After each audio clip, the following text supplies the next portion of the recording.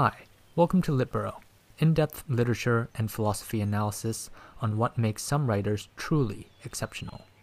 Today, we'll be taking a meandering journey through Haruki Murakami's works. Hope you all enjoy. I write prose, just like I play music. I used to be an owner of a jazz club in Tokyo before I became a writer. So music means a lot to me. And sound, and rhythm, and free improvisation. That quote was from Haruki Murakami. Born in Kyoto, Japan, Murakami is a celebrated author and among the most prominent figures writing in the magical realism style of fiction today, where fantastical elements are found in otherwise mundane settings, and the magical is ancillary rather than the driver of the story, serving to highlight the range of human behavior. Part 1. Elegance and Simplicity. Haruki Murakami writes simply, in a way we can all understand. Sophisticated language can be beautiful, however, there's an elegance in accessibility, a kind that can only be found in simple language written well. Often, I skip over the forewords in novels, but within his first work, Hear the Wind Sing, Murakami takes the time to explain that in order to write the book, he had to switch away from Japanese, his native language, to English, forcing himself to write more simply. From the foreword. Needless to say, my ability in English composition didn't amount to much. My vocabulary was severely limited, as was my command of English syntax. I could only write in simple, short sentences. That meant that however complex and numerous the thoughts running around my head might be, I couldn't even attempt to set them down as they came to me. The language had to be simple, my ideas expressed in an easy-to-understand way, the descriptions stripped of all extraneous fat, the form made compact, and everything arranged to fit a container of limited size. Mastery in a craft often precedes the ability to produce simple works that shine, like how great teachers must first wholly understand a topic in order to distill its contents and communicate the ideas to students in a digestible way. We see the beauty of simplicity that can only be achieved through disciplined practice everywhere, especially in Murakami's birthplace, Kyoto, Japan. From the tranquil shapes of Shinto torii gates to the minimalist blocky architecture of both traditional and modern buildings alike, Kyoto is a simple city with a serene aesthetic. Underlying that, it is a city of master artisans with a rich, complex history, serving as the cultural center of Japan and, in the past, Japan's capital. Murakami is one such master, pushing the genre of magical realism. In film, works like Guillermo del Toro's Pan's Labyrinth show similar styles of magical realism, featuring the old, jittery faun, both helpful guide and pitiless creature, as well as the pale man, a child-eating monster with removable eyes embedded in the palms of his hands. All under the backdrop of a Francoist Maquis conflict in Spain, 1944. In all cases of magical realism, the fantastic serves as a foil to better emphasize the intricacies of human behavior.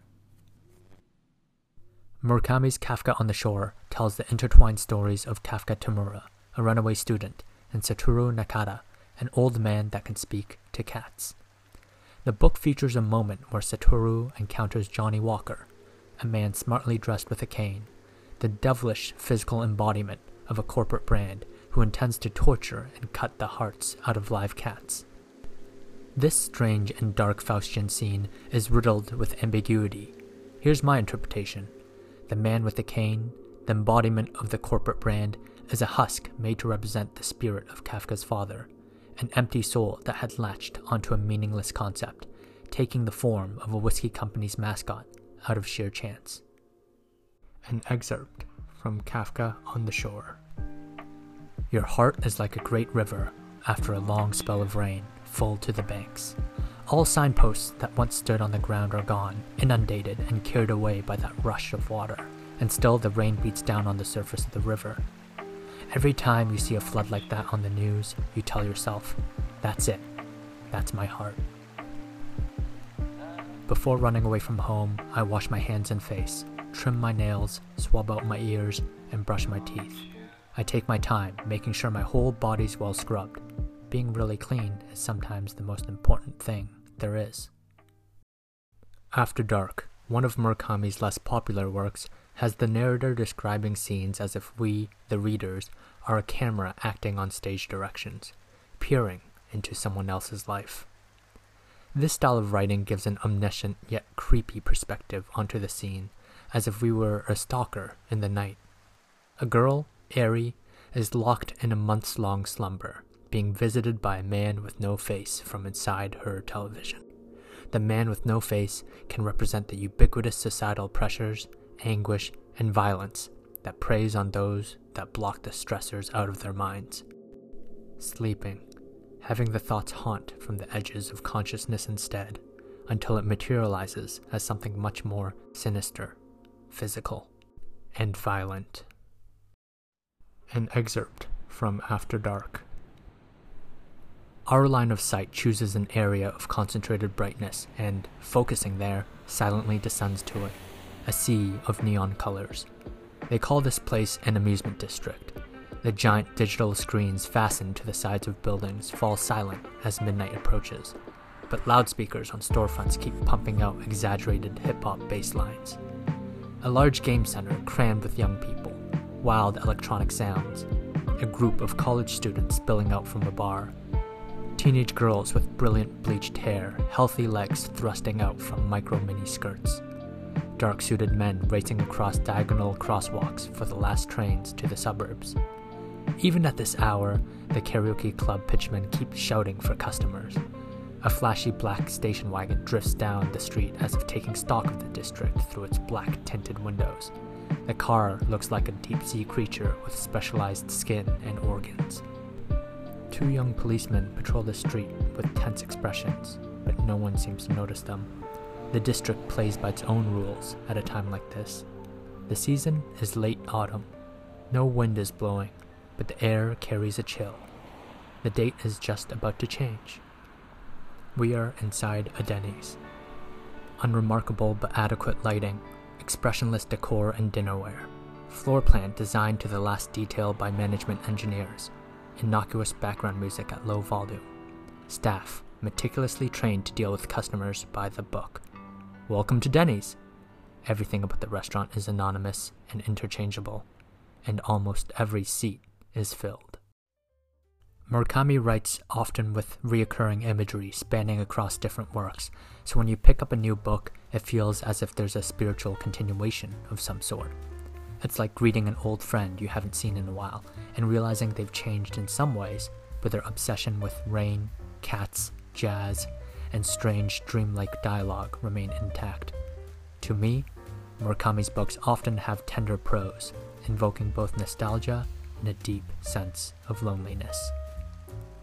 The first book I've read by Murakami was his major breakthrough work, Norwegian Wood, which propelled him into popular consciousness.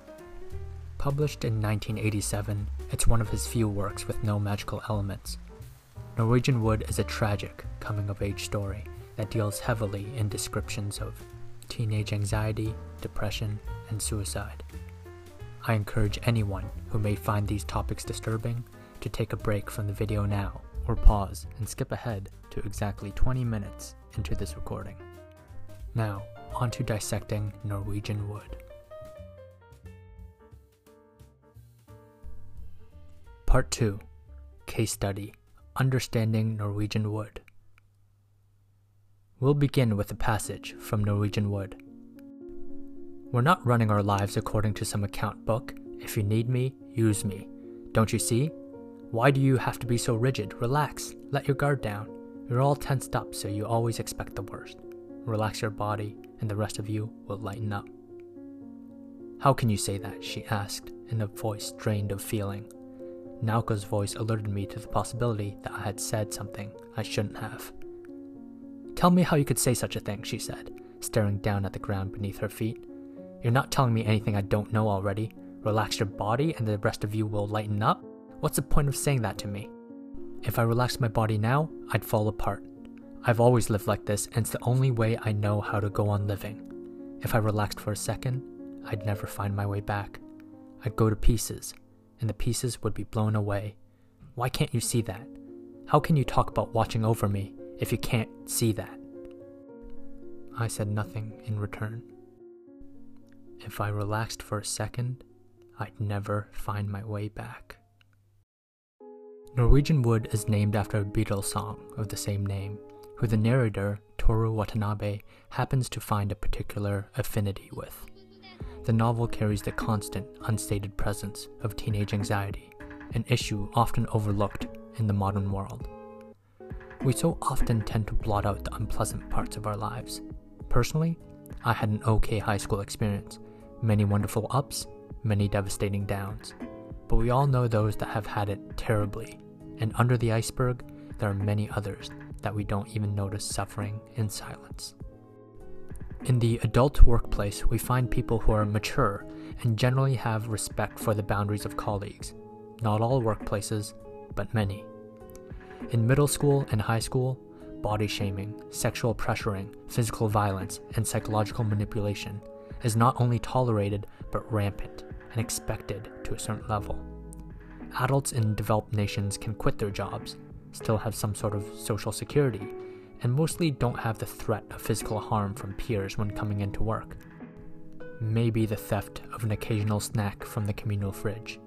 Though, unfortunately, workplace sexual harassment remains a major issue largely unaddressed. But for children, this exists as well, on top of overt physical violence. Many children face constant threat, this lack of control to prevent bodily harm forced onto them every day. We tend to forget this, often seeing our own childhoods with rose-tinted goggles, even glamorizing our pain in some instances. I just want to say, the life of a kid is difficult. But I digress. Now we're about to get further into the plot of Norwegian Wood, so those that have yet to read the book and want to avoid spoilers should certainly skip ahead to exactly 20 minutes into this recording. If I relaxed for a second, I'd never find my way back. After the suicide of Kazuki, Toru Watanabe's childhood best friend, Toru finds momentary solace together with Naoko, Kazuki's girlfriend. Toru and Naoko, in their shared mourning, become dependent on each other in both grief and romantic involvement, leading towards an unstable guilt as well. In a moment of mutual vulnerability, Toru and Naoko have sex for their first times. Naoko feels as if she'd go to pieces, that she can't relax, and after some time leaves college to get better at a mountain sanatorium. Toru continues his education and meets Midori Kobayashi, a confident and bubbly classmate, a personality very much the opposite of Naoko's. As their friendship develops, Toru finds himself conflicted between the shy and reserved Naoko spending her days getting better in the mountains, and Midori, quirky and full of excitement. The book is a coming-of-age tale consisting mostly of tedious events and slice-of-life scenes. The beauty of the story isn't in the big events, but the whispers in between, the moments of flirting and silliness under the backdrop of young sexual tension, the promises made only for it to fizzle out by attrition. Scenes like when Toru releases a firefly from his dormitory, or where he aimlessly wanders through Tokyo streets in contemplation in the rain. Toru visits the mountain sanatorium, and Naoko's roommate here, Reiko Ishida, explains that Naoko's been seeing progress. There's optimism and a sad kind of soft, renewed joy. In the quiet mountains, the three spend their days sharing stories and traumas from their past.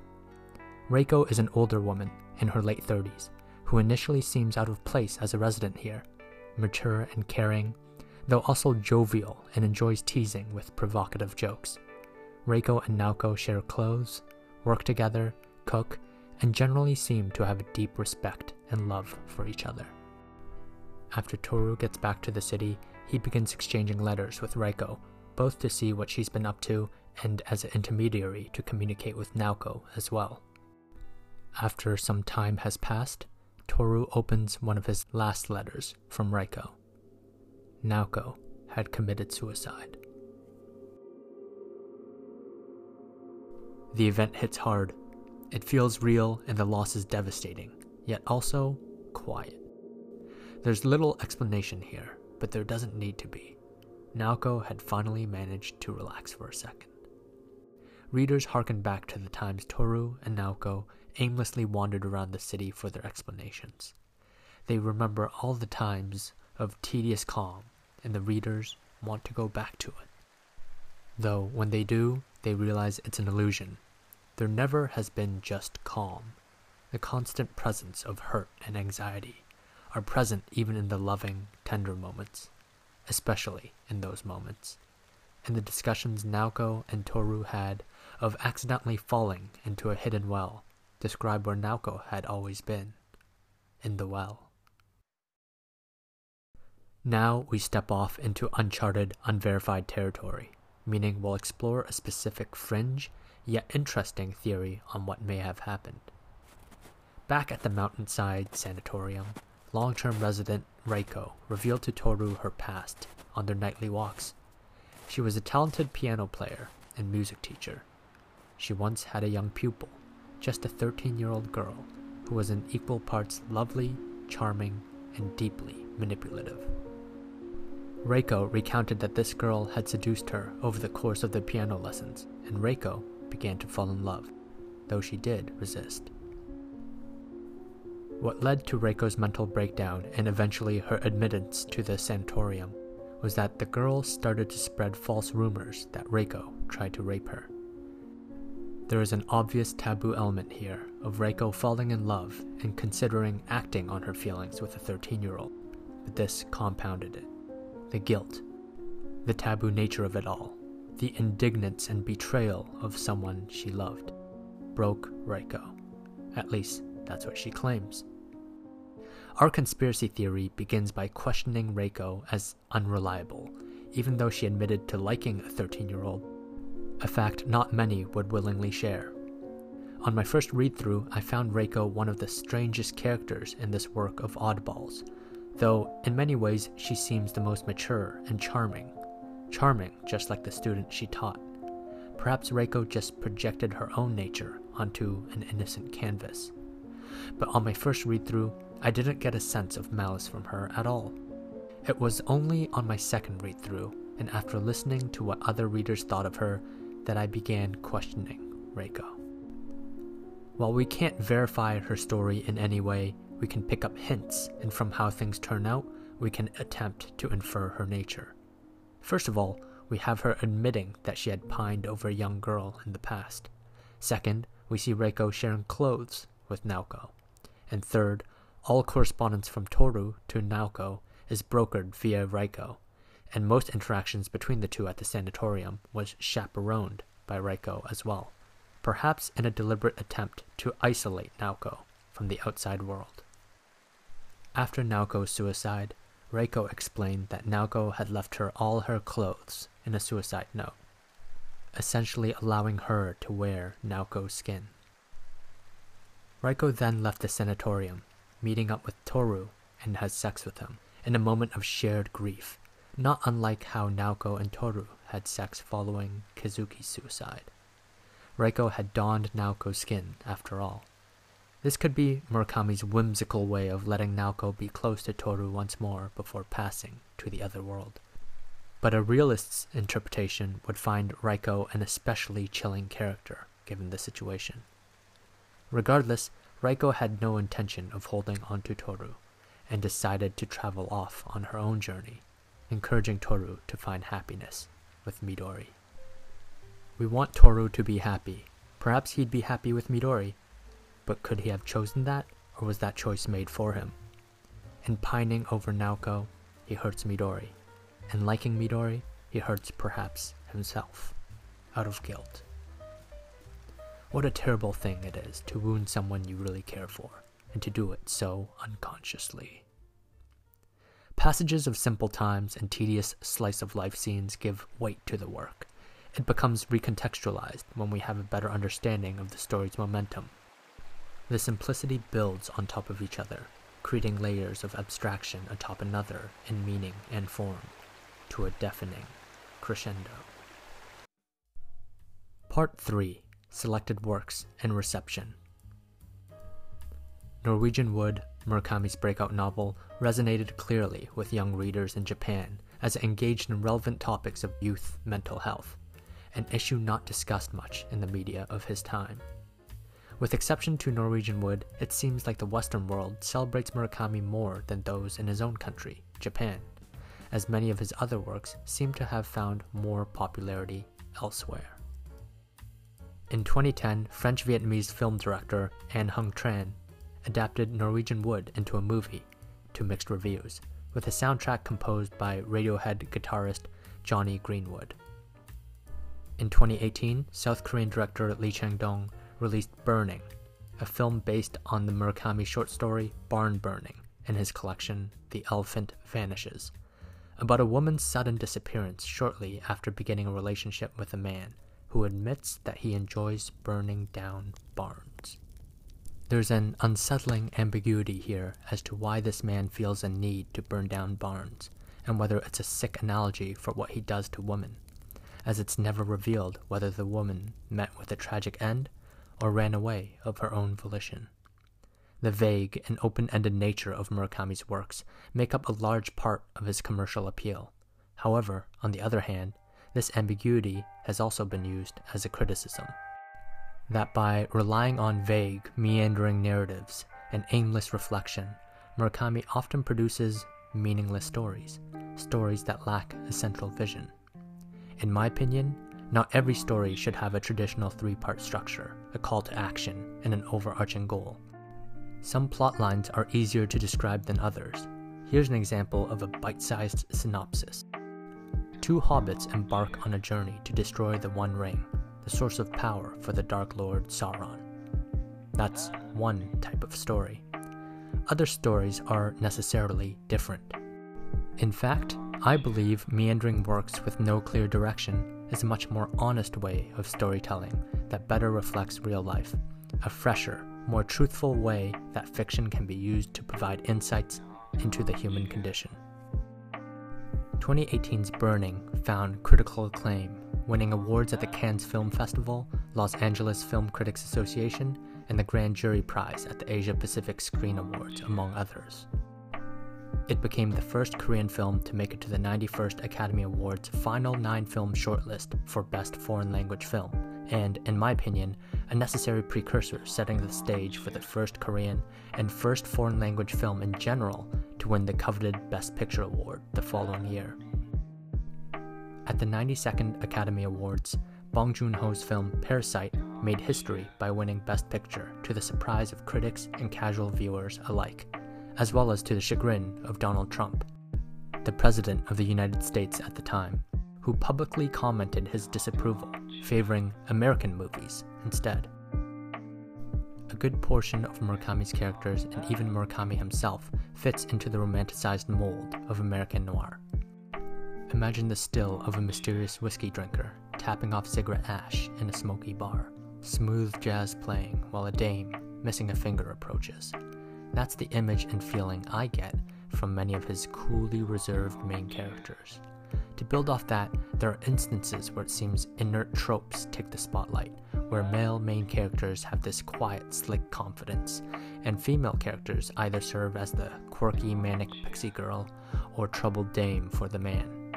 This, of course, has problematic implications.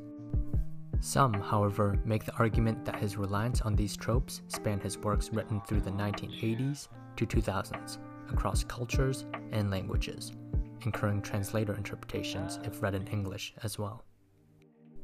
Murakami's works heavily feature Western references, ranging from jazz musicians and American fast food brands to baseball players and German intellectuals. In addition, the style of magical realism Murakami employs is popular among Latin American readers and writers, the most notable writer being Gabriel Garcia Marquez. In terms of references, Kafka on the Shore has an obvious one to Franz Kafka. The feelings of anxiety as well as absurdity in the face of a fatalistic world or regime that Kafka's works usually exhibit left a lasting impact on Murakami's style as well, though his is less existentialist and overtly crushing, more nostalgic and melancholy. Kafka on the Shore, as stated earlier, tells the story of a runaway student and a simple, old man. Their intertwined journeys feature murder intrigues, fish falling from the sky, portals to other dimensions, and Oedipus-inspired fates. My second favorite Murakami book, behind Norwegian Wood.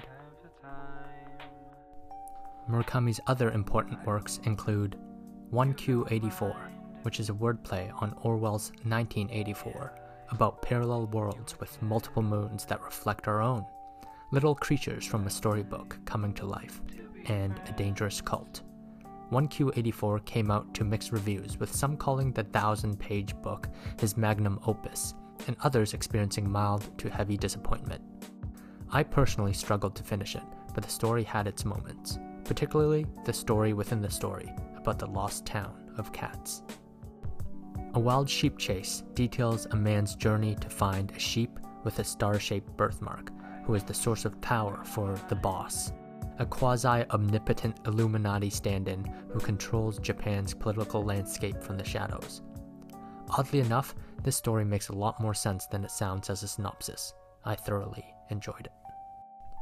The Wind-Up Bird Chronicle is a book about a missing cat, wartime stories, psychics, and mystical wells. It has passages detailing sexual assault, as well as a graphic description of a man being skinned to death. The descriptions of torture and the assailant expertly peeling back grafts of skin, keeping the victim alive and not letting him bleed out. That left a lasting impression, to say the least. Overall, the story can be a bit too long and obtuse for some, but I thoroughly enjoyed the detailed flashback retellings of characters' wartime memories from the Kwantung Army in Manchukuo, or Manchuria, during World War II. Overall, Murakami is a stylistically distinct and accessible author who uses simple words to create full, impactful moments, not unlike Hemingway in many respects. He focuses on slice-of-life scenes and everyday tedium to varying levels of success. When it's great, it drives home the fact that our lives flourishes in the gaps between, and when it's weak, the passages become a wordy mess on the way to the next plot point. His mastery conveying emotions and complex concepts in an elegant, nostalgic, and tender way is among the highest form of art. There is a magic to the simplicity of Murakami's prose, the way it's structured to make you feel nostalgic, even if your home is thousands of miles away from his. His simplicity feels like home. Thank you for making it to the end of my first in-depth analysis. If you like the content I'm making at Litbro and would like to hear more, please give me a follow or look up my other works like my video essay links in my bio.